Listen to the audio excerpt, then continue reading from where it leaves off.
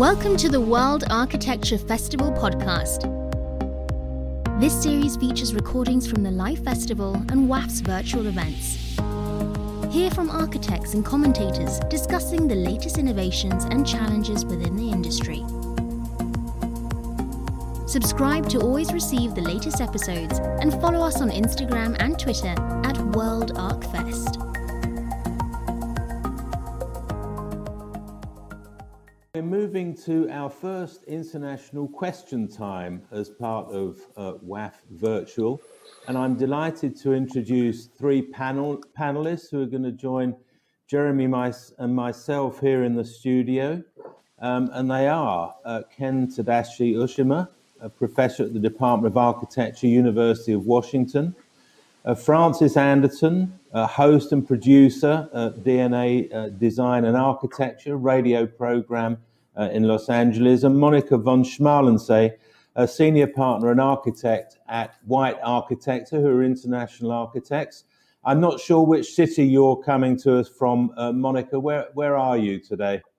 Today I'm in Stockholm. In Stockholm. Well, thank you very much for joining us. I'm going to ask with a general question to which I'd love each of you to respond. I think inevitably a lot of questions today are going to be around the pandemic, but they don't have to be exclusively about that. I'm sure there are some other things that we can talk about. But to get what's obviously on everybody's mind out of the way to begin with, I wonder if we can get some thoughts from each of you on the effects of the pandemic on your city and your institution or your main sort of activity. Let's start. Francis Anderton, tell us how are things in LA? How are things with the radio station? Well. First of all, hello, Paul. How lovely to join you across the airwaves. It's really a thrill. A bit tiring. It's very early here in LA. So well, let's see what's going on. In some ways, what's going on in LA is probably similar to a lot of cities. Obviously, the lockdown has had so many more people staying at home and working at home and reevaluating what their home should be like, what their workplace should be like. KCRW itself has went from 150 people being at a physical place to 10 people being at a physical place. And,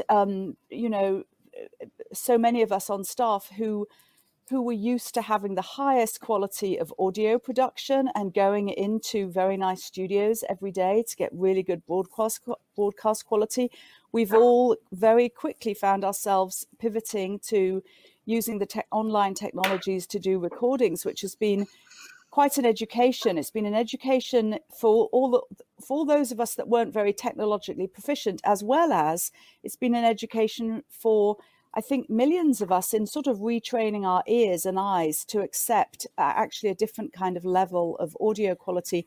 And I think that will actually have some long-term repercussions on broadcasting. We've also seen it in American news. I'm not sure how it's been in British news, but in American news, we've all been taken into the living rooms and dining rooms and oddball rooms of TV personalities, and that's been a remarkable experience, actually, in as much as broadcast media here, certainly news production, was put up a wall between the viewer and the presenter, a wall of hair and makeup, a wall of lighting, a wall of studios.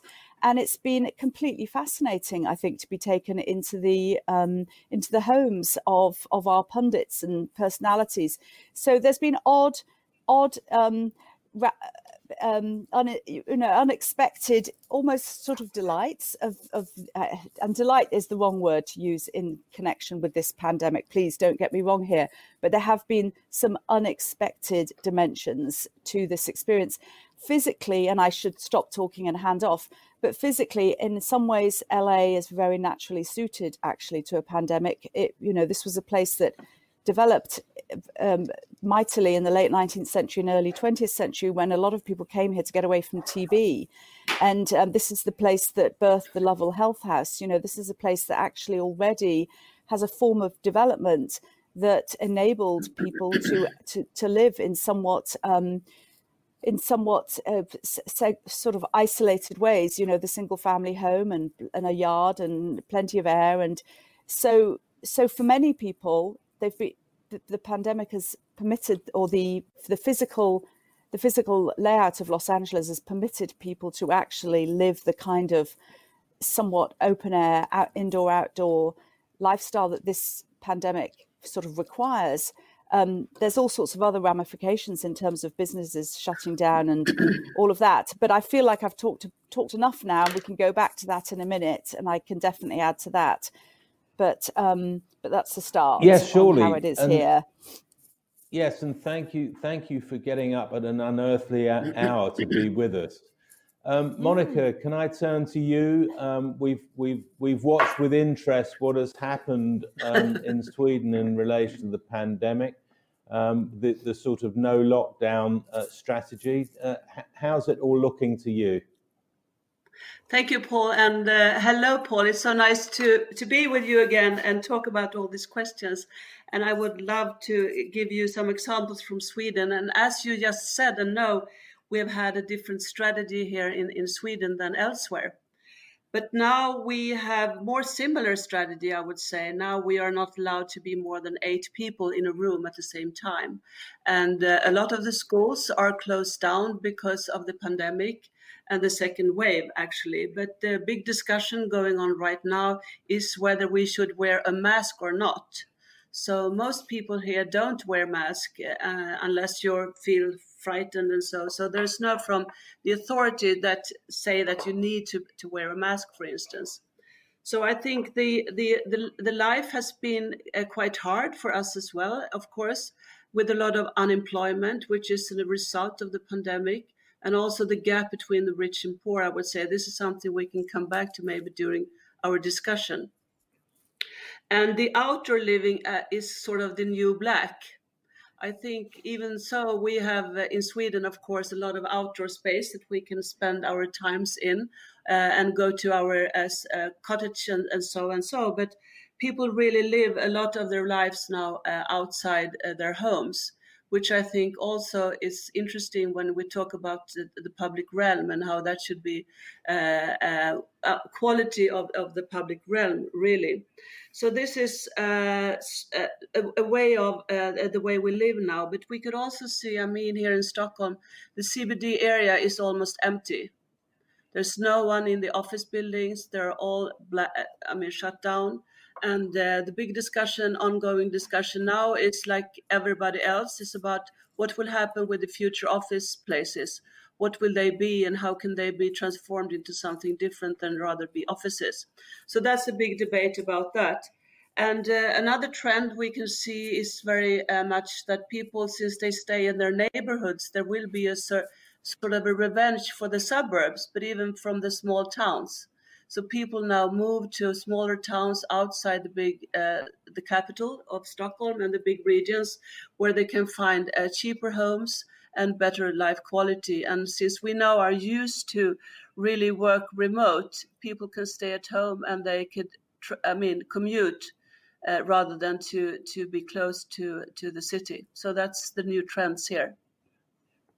And if I may, can I ask you, are any of your own staff still going into the office, or is everybody working from home? Right now, everybody's working from home. You are allowed to go into the office, of course, but and people really want to go to the office and meet, of course, because the physical meeting is needed in our process as working as architect. But right now, people are working from home again. Yes. Thank you, Ken Ushima. How are things for you?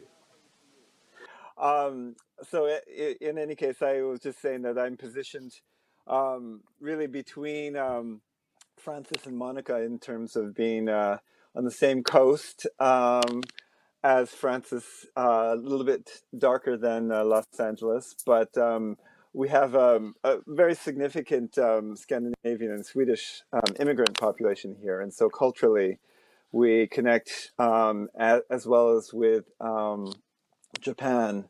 So it is that kind of international meeting point, and yet so much has been shut down since the pandemic. Obviously, we were somewhat ground zero in the United States with the first death of COVID-19, and how also a lot of the research has been conducted by the University of Washington Center for Population Health, funded by the Gates Foundation. And so all of this is very central.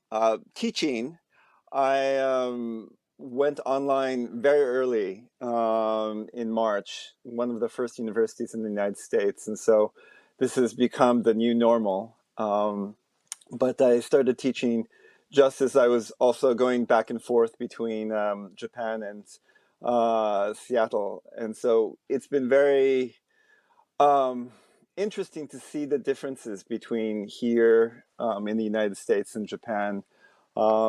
Japan also, as you all know, was hit early with the pandemic, the cruise ship, and other cases. But as you saw, I think earlier in WAF this time, the Tezukas were talking about how things are relatively normal and how their culture of wearing masks and so forth has led to being able to continue somewhat in a normal way, unlike the United States and here, where everything is distanced, teaching online, and how that has absolutely transformed the city with less traffic. The downtown business district has become a ghost town, especially the new areas that Amazon has populated, closing and shuttering restaurants and many other businesses. But the other aspect here, in terms of inequities, Seattle's become very famous for what was known as CHOP, the area that was not policed and highly political, but the whole area of or the impact of Black Lives Matter has been felt very strongly in terms of very strong social activism, but how to really reconcile that in terms of the public realm. But so, I mean, there are many points to discuss at length, but I do feel at this point I'm kind of in the middle of all of this.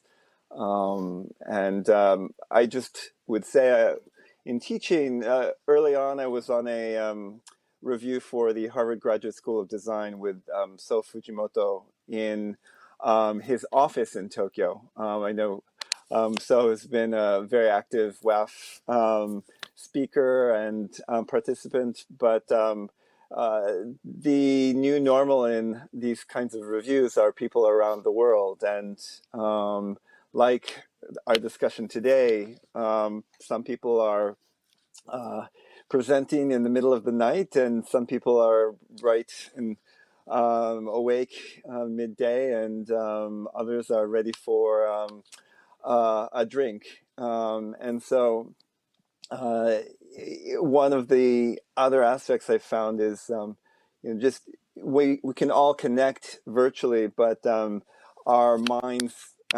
space sometimes is quite different, and so those are some of the challenges, I think, in really connecting internationally, as opposed to when we were all meeting in Singapore or Barcelona in the same space.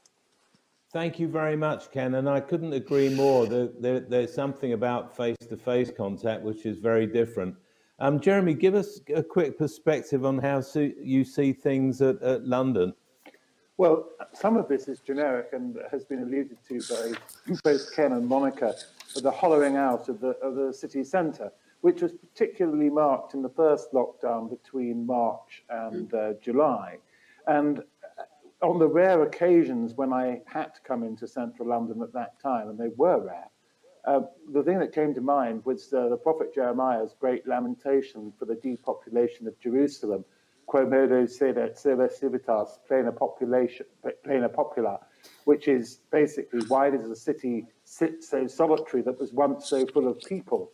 And that was a haunting sort of thought, really, about what was happening in London. And of course, the knock-on effects in terms of the closure of businesses, the death of public institutions, the hollowing out of cultural institutions, all those little things which individually are small but collectively have amounted to what has made London quite an attractive place to live, which has emerged over the last 30 or 40 years, are under jeopardy. And it's very difficult to see how they can be revived and whether they will be revived. Government support is only a substitute for genuine economic success, economic or social success. And I think this is going to be a long haul back for cities like London and quite possibly Stockholm and Seattle as well. But I think more specifically in London, what we've seen, because London, of course, is the capital city, it's where decisions are taken certainly about England and to some extent about the entire United Kingdom. What we're seeing is a reversion to type of different sorts of influential person and influential group. So the medical profession has got an opportunity here to do what it's wanted to do basically for the last 150 years, which is to take unaccountable control of people's lives. Telling people, it's always wanted to tell people what to eat, how much exercise they should have, what they should weigh, when they should go to the lavatory, all that sort of thing. And now, of course, they're able to do it. Politicians are trying to say we are in control, but they're not, because they're running scared of public opinion and of being shown to be wrong. So I think we've got a really very difficult mix of different sorts of competing power that is both democratic and non-democratic, that is both, in Boris Johnson's much-used phrase, based on science and not based on science. And I think it's, again, we're going to have to work very hard to put that sort of exercise of power back into the right sort of relationships. If I can add to that, we're broadcasting from our offices in Shoreditch in East London, and Jeremy and I are in what is the boardroom, really, converted into a studio. We have an image behind us of the last Building of the Year winner from WAF, which is the local library project in Tilburg in the Netherlands. We're socially distanced, of course. Very few people have come into our office, but because as a media company and an events company, we've had to go on a very, very sharp learning curve about, firstly, how we can continue to produce some magazines, which are still coming out, including the Architects Journal and the Architectural Review. But more important these days, what do you do with awards? What do you do with events? What do you do with conferences when nobody can meet en masse? And the answer, of course, as we're doing today, is we have to go digital. And we've had some success so far in managing to stage some quite significant events. I mean, WAF Virtual's got more than 6,000 people registered. So in that sense, is more international than a live event would or could be. But it's been a fascinating experience. And it leads me on to a sort of second question, partly touched on already, but I'll come back to you first on this one, Monica, which is the implications for future working, especially of architects and designers. Do you ever anticipate most of the staff being under one roof and in one place ever again? Or is the assumption now that we're all going to live hybrid or blended living and working lives? Or maybe flexible. I think that was also the word of this day. today when I listened to what people have been saying. I think that we need to meet, of course, again, but it will be different, I suppose, because people maybe have a choice in the future, a choice to sit at home at least for a few days every week and then go into the office. So the meeting place will be even more important, I think, and to be close to each other. And for special occasions, such as when you're working with competitions and, that kind of work, it's really good to be in the same room. So different work could work differently. So I suppose people can work in another way. And some companies here has also already released sort of an opportunity for the staff to choose themselves, which is going to be very hard for the leadership in those companies. So for architects, I believe that maybe we are working more outside the office, doing projects with other people, of course. But there's also a sort of that I can see a trend that it's more about we rather than me. So we need to be together. I think that's also something for the future, but maybe differently that we have been doing it so far.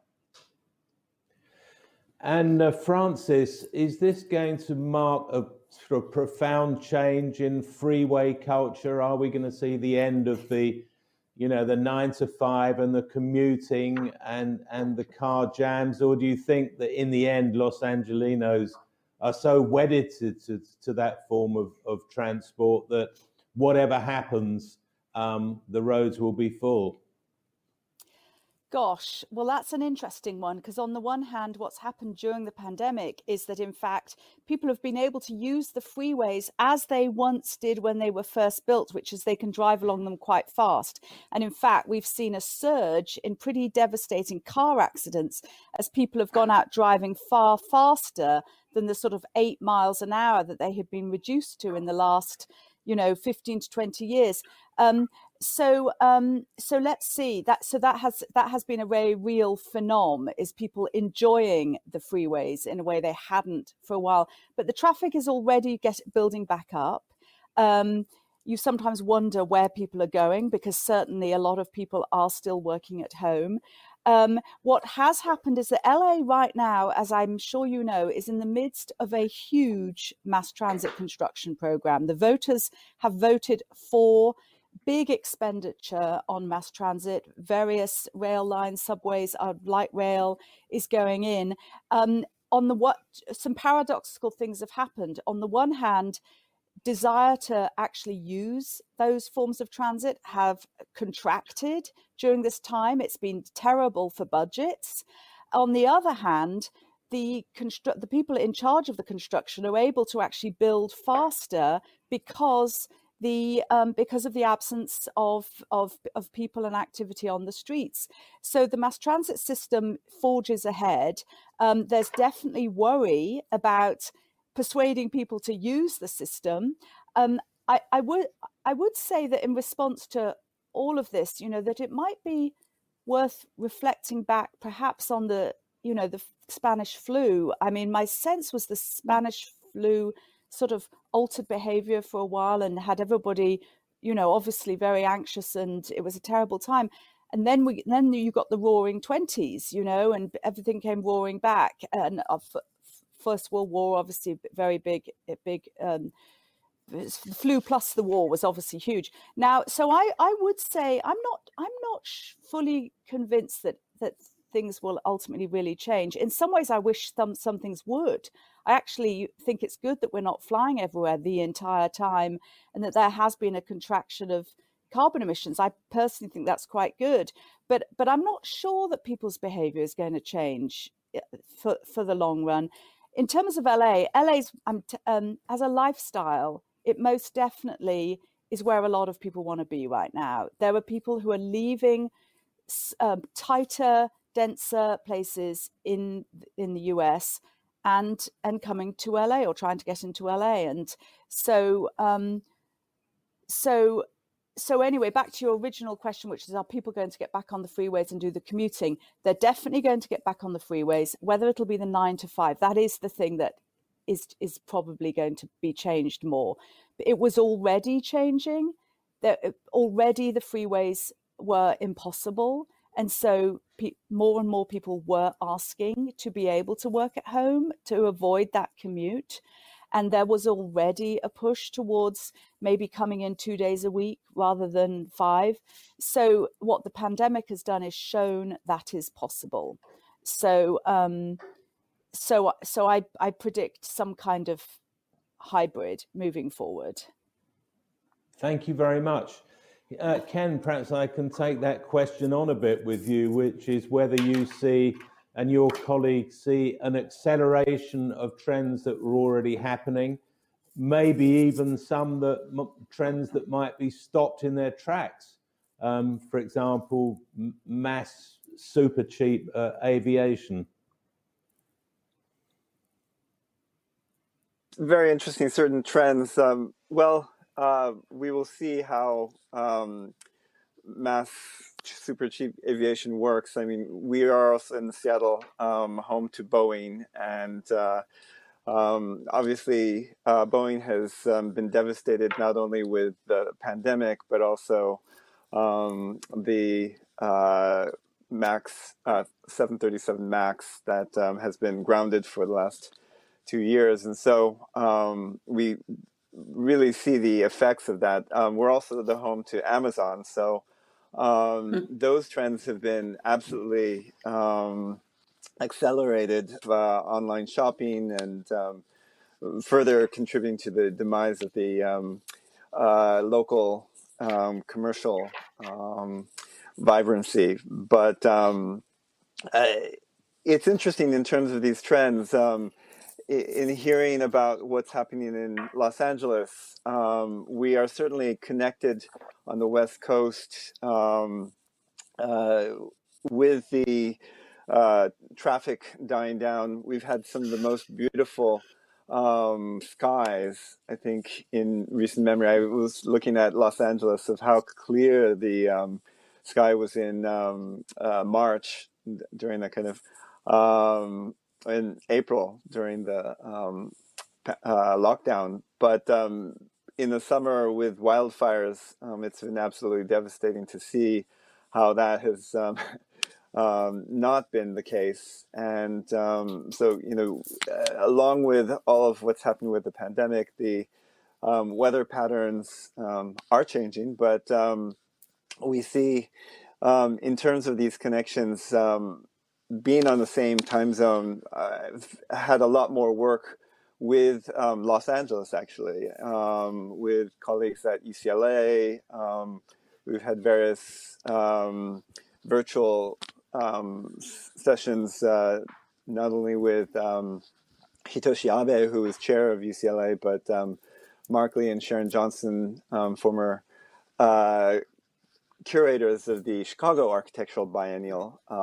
But these things being, the normal of how we can instantly connect and have these platforms to really work. One thing in terms of work, I have noticed in teaching and also in my professional work with designers, it being actually in some ways very efficient, sharing screens and working on drawings together with iPads and pencils and so forth, in a way that is certainly different from the actual hand drawing and being in the same room, but surprisingly has enabled things to continue much as before, even in a more direct way. Thank you. Jeremy, I must say that the last time we were at the American Institute of Architects, visiting the kind of trade show that always accompanies it, there was a lot of technology which had to do with common platforms and ways of working, which almost prefigured what's been going on during the pandemic. And I suppose the question is, once people have tried this and realized that actually maybe having a design meeting with pulling in people at vast cost in terms of time and travel isn't such a great idea if the technology is caught up with the notion that we really can do things in real time and communicate with each other as we're doing now, even though it's not the same thing as going for dinner afterwards. Well, the logic of some of those things we saw at the AIA was lots of them to do with virtual reality and augmented reality, was that you could do a presentation to clients entirely through headsets. So if you're doing it entirely through headsets, why do you need to be in the same space? Why can't someone be in Seattle, someone else in Johannesburg, someone in Tokyo, or wherever? I mean, and in a sense, that was a trend that was beginning to happen. I think there are two trends there. One is the use of technology, which probably much of this didn't really exist, certainly 20 years ago, maybe not even 10 years ago. And the other is a longer standing trend, which is flexibility over working hours in the workplace. Now, this is at least 30 years old. I remember people talking about the demise of the office in the early 1990s. It hasn't happened, partly because the office is a great force of innovation. I mean, it was the invention of the modern office in late 19th century America around very large corporations that came off the back of industrial production that gave us what J.K. Galbraith termed the affluent society. I mean, without that concentration of people, of energy, of innovation, and of thinking, we wouldn't have had many of the advances that we are dependent on now in technology, in IT, in pharmacology, and in all sorts of areas of economic and productive life. I wonder if I can turn to you, Monica, on this one, because, leading a really substantial practice which operates internationally, do you see the demise of meetings as the automatic sort of the default position to discuss anything is to have a meeting? Is that now finished? No, it's not finished. But as Jeremy said, I think we now can see that somehow it's more easy to work international than ever before, because now we have all the tools. All the digital tools, and people can rely on them much better than before. Because before the pandemic, it was like you prefer to have the physical meetings most of the time.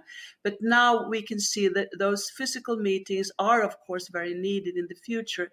But we don't have to travel that much. Maybe we can use that time more better or more specific, and even with clients can rely much better on this kind of digital meetings, which before was almost impossible. So I think having a possibility to have a choice between physical meetings and digital meetings will really help us a lot. And I think people are very, very efficient when they work now from home as well. So that's another problem we can see, that people work even much harder sitting by the computer. They have like just a few breaks, and people and especially architects produces a lot of material and stuff and drawings and all that. So people are working very, very hard. So we have to try to find a good balance between working at home, not work too much, and then meet in the office to have chit chat and have all this, kind of meetings when things really happens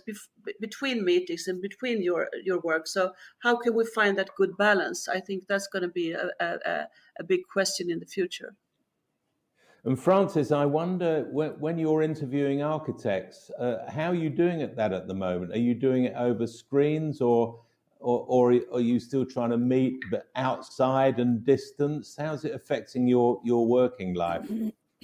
Well, it's definitely affected it. I mean, I've probably since March done 2 interviews in person, which were fully masked, and you hope that the mask doesn't make them sound muffled.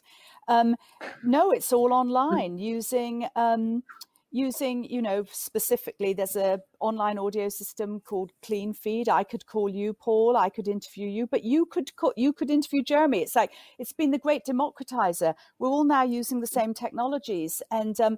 And so that's been a really kind of fascinating thing. I mean, already that was happening. Digital media had had already collapsed the boundaries between those that were, say, the professional photographer and the rest of us. Now everybody can take photos the whole time. Now it's the same with audio. Everybody, we were already moving into podcasting, and people were already taking command of audio recording technologies, but now it's really has gone universal. So it's really kind of fascinating. But in terms of the actual scene, I will sit at my desk. I will maybe be talking to you via a clean feed, through my earpod, my iPhone earbuds. But then I might have a more sophisticated microphone system that I'm then recording myself on, and then I might ask you to also record yourself on something a bit more sophisticated, like, say, voice memo, and then I'll piece them together and I'll wind up with a better quality piece of audio.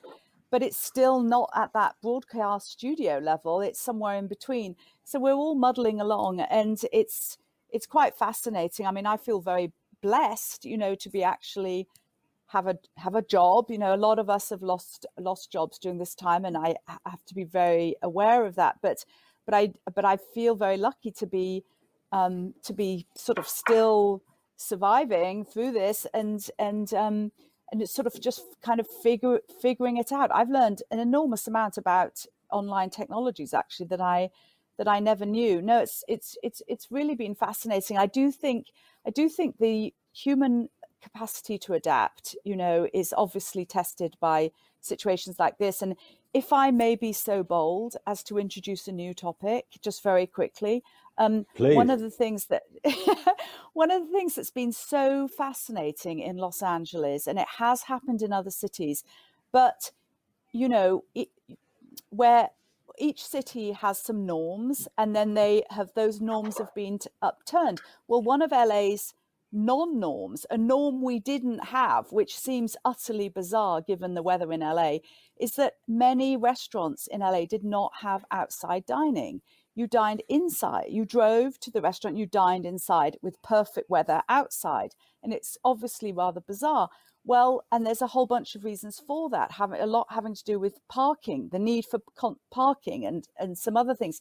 So anyway, but what this outdoor eating has demanded, the fact we now have to be outside, all of a sudden, LA has a street life in a way that it didn't have, in terms of these restaurants pushing their dining outside. LA's parking, overnight parking that people fought for years to have taken away on the argument that we shouldn't give over so much space to parking. Instead, these parking strips have been taken up and replaced with outdoor dining. Restaurants have tapped their imagination and creativity to create little outdoor dining areas instantaneously.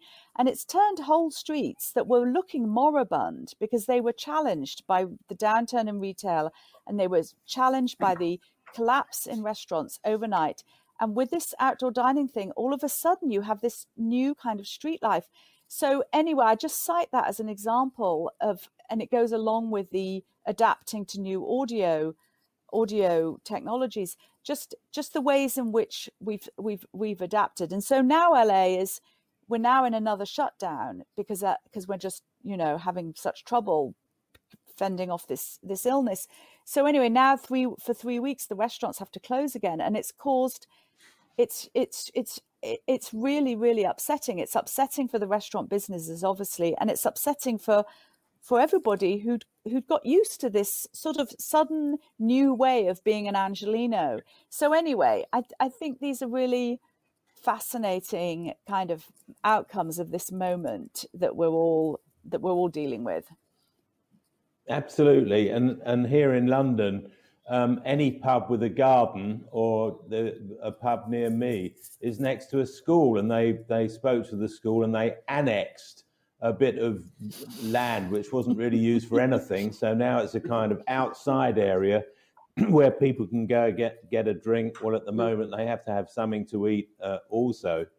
I want to turn to a question from one of our viewers, and I'm going to address this one to you, Ken, about whether current conditions mean that the medical professions and medical researchers will combine with the design professions and perhaps university researchers to look at ways of designing environments that are in tune, both from an architectural and a health point of view, in a different way.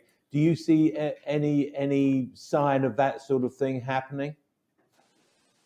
It's very interesting you ask that, because our school is positioned right around the new population health building, sponsored again by Bill Gates' money. But there is that direct interaction now that we have with these researchers about fighting pandemics, but also what that might mean for public space, for interactions, not only in the United States, but globally.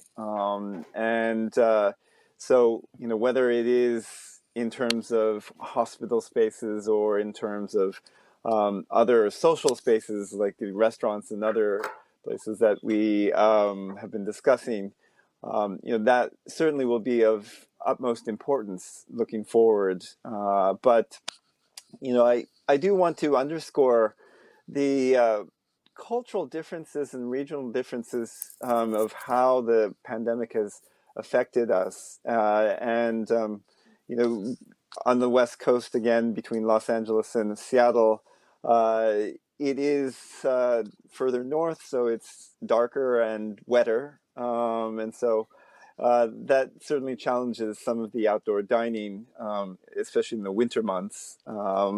But compared to Japan, where with this culture of wearing masks, actually from very far back, it has certainly helped to have somewhat of a civil public space, and people riding public transportation, not as much as before, but certainly more than we see in the States, and a certain culture of riding and not speaking with wearing masks to really be considerate, but also thinking about optimizing the safety of everyone. But it is one thinking about this pandemic.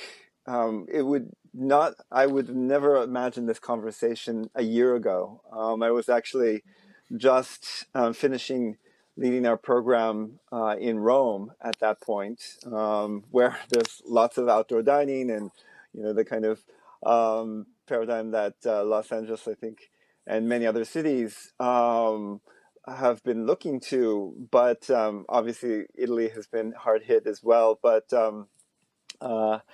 how these types of technologies have allowed us to have this conversation, but here, at least between the United States and Europe at this time of day. I mean, it's morning here, afternoon or late afternoon, and in Europe, but very difficult to also incorporate Asia. So if we had guests from Asia, it would be the middle of the night, and that kind of triangulation does become extremely difficult. And so, how we see this. I've kind of veered away from the question of medicine, but when we think of overall health and how we live, there are certain biorhythms in certain places, and how we do really connect with that both locally and globally, I think will become of utmost importance to think about moving forward. Thank you. And Jeremy, we've had several examples of people talking about the power of controlled immersive light to affect health outcomes. We've had presentations on the importance of natural light to circadian rhythms. And that whole question of the relationship between health and design which was a very routine matter at one stage. I mean, Ralph Johnson reminding us about the history of modernist architecture in relation to TB seems slightly to have drifted away. I'll bring Monica back on this in a moment, but would you like to say something about that relationship? Well, it was very strong in modernism. I think Le Corbusier thought it was unhealthy to get dressed or undressed in your bedroom, which is a slightly ridiculous thing to say. Insist on a dressing room, he writes in Vers une Architecture, which takes us away from the existence minimum ethos of modernism. So there was, that's a facetious example, but there are numerous examples of the relationship between health and design, urban design, civic design, and the design of individual buildings. But I think there's a problem here, which is that so much of how we've been dealing with the pandemic, whether it's at governmental level or at professional level, is about tactical manipulation. If we're really going to take advantage of the opportunities that have been made apparent by this horrible experience, we're going to have to think much more strategically. And that means going beneath the idea of can architects and health professionals work together, or whatever sort of relationships we're trying to build. What is it we are trying to do, and who is best skilled to do that? And I think that that's really what I would like to see academics and professionals working on, because there are some things politicians can solve, but as we've seen with this, not that many. Thank you very much. And Monica, do you have any reflections on kind of trends or trends you'd like to see in relation to sort of what we might think of a kind of strategic healthcare design? Yeah, absolutely. And I think, Jeremy, you're so right. And especially when you think back about for instance, the exhibition of 1930 in Stockholm, the Stockholm exhibition, which was an exhibition around modernism and about light very much, which was a really response to the 19th century and the density of the city and also the Spanish flu and all that. And maybe there's an issue regarding the new densification that we can see in cities right now, when the price of the land has really raised, very high. And I believe very much, and that's the way we work at White, for instance, we can really calculate daylight much better than we could do before with different system, with BIM and so. But I can also see that when we calculate about natural light and the uses of natural light, how that affects both our architecture, but also the well-being in residentials, but also when it comes to healthcare. So I think this issue regarding light is going to be even more important in the future.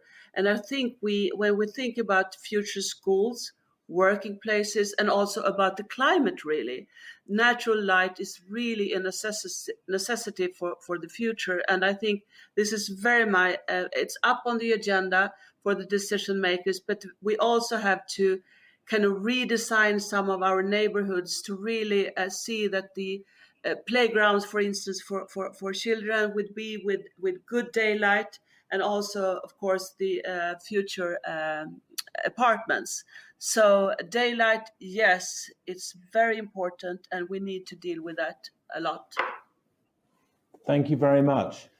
Just one final subject, which I think we should come to the question of social equity, and I'd like to start with you, Francis. And I suppose the question is whether the pandemic has, in a sense, increased social inequity because of the disproportionate percentages of different sorts of people who are affected by it, or whether there's a sort of silver lining in this cloud, which is that by drawing attention to it, it might suggest that action will be taken to at least partly redress it.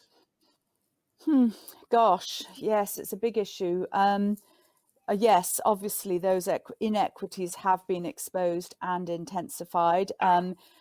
And of course, the pandemic intersected in this country with the murder of George Floyd, which produced protests which have been massive, have had a massive impact on the national conversation in this country, and have themselves shone a spotlight on inequity. So you put the two together, and most definitely sort of structural racism, structural injustice, inequity is absolutely on the front burner. Now, as to how one deals with it, that's a whole nother conversation. On the one hand, certainly, I think my colleagues, my esteemed colleagues on this panel would say these conversations are happening in their workplaces too. You know, at the level of how does one, make sure to address certainly the racial inequity in the workplace. Say, so those conversations are definitely going on. And then in terms of do you or do you not lose your home in Los Angeles because you've lost your job, and it may be that job as a busboy in a local restaurant which has been shut down by the pandemic. What happens to that person's home? There was already struggles in LA around housing, massive struggles. This is LA's big fight right now, is the tension surrounding the efforts to build more housing at the so-called affordable, which is more like subsidized housing, and then the so-called middle, the missing middle housing. This is a huge struggle in LA. It already was. It was going alongside fights over rent control and trying to sort of help keep people in their homes. And so all of that was underway, and it has been absolutely intensified. There's 88 cities in the county of Los Angeles. There's different rules depending on where you live. And so some cities have got greater protections, say around renters and evictions, than other cities. We already had a massive homeless issue. And that, as I understand it, those numbers are only going up. So I don't have the answers, but I can absolutely agree that it is an issue and it is front of mind. And to Jeremy's point about now going from the tactical to the strategic, will we go to some more strategic long-term thinking about and planning about this? I'm not sure that we will. I hope so. But will the new president make a difference? Gosh, well, I mean, I mean, yes, he'll make a difference in a whole bunch of ways, and I don't want to hog the time because I see we've got 8 minutes left that other people should chime in on this same topic. He definitely is bringing in a cabinet. He's definitely coming in with the goals of addressing. Oh, it's 2. Anyway, yes, I think he will make a difference. Thank you. Ken, briefly, if you would. Points that have been outlined are forefront of the next 4 years. But I just want to say, in terms of education, there are so many new possibilities in online teaching. These ways that we connect, live, and that can be part of this whole educational process. And so we will, I think, have the benefit of all of these tools that we're exploring and grappling with right now. But that can be helping with the social inequities of making all of this accessible to a much broader population. Thank you. And Monica?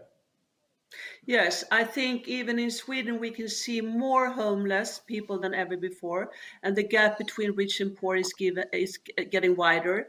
And there is a big discussion regarding affordability and affordable housing. And I believe that we have to work with that, but also with public spaces, public realm, and also working places that are efficient and very close to the neighborhoods, which means that people can have a good possibility maybe to work and find new jobs. So, of course, that's a big question right now. Well, thank you very much for responding very frankly and concisely to all those questions. I notice we've used up nearly an hour of time. It's the miracle of technology to be able to do this internationally. Thank you very much for your contribution. Thank you all. It's great. It's really fun to see you both. Yes, yeah. It is. Very good to see you. Yes, all. Really and to meet Monica and Ken.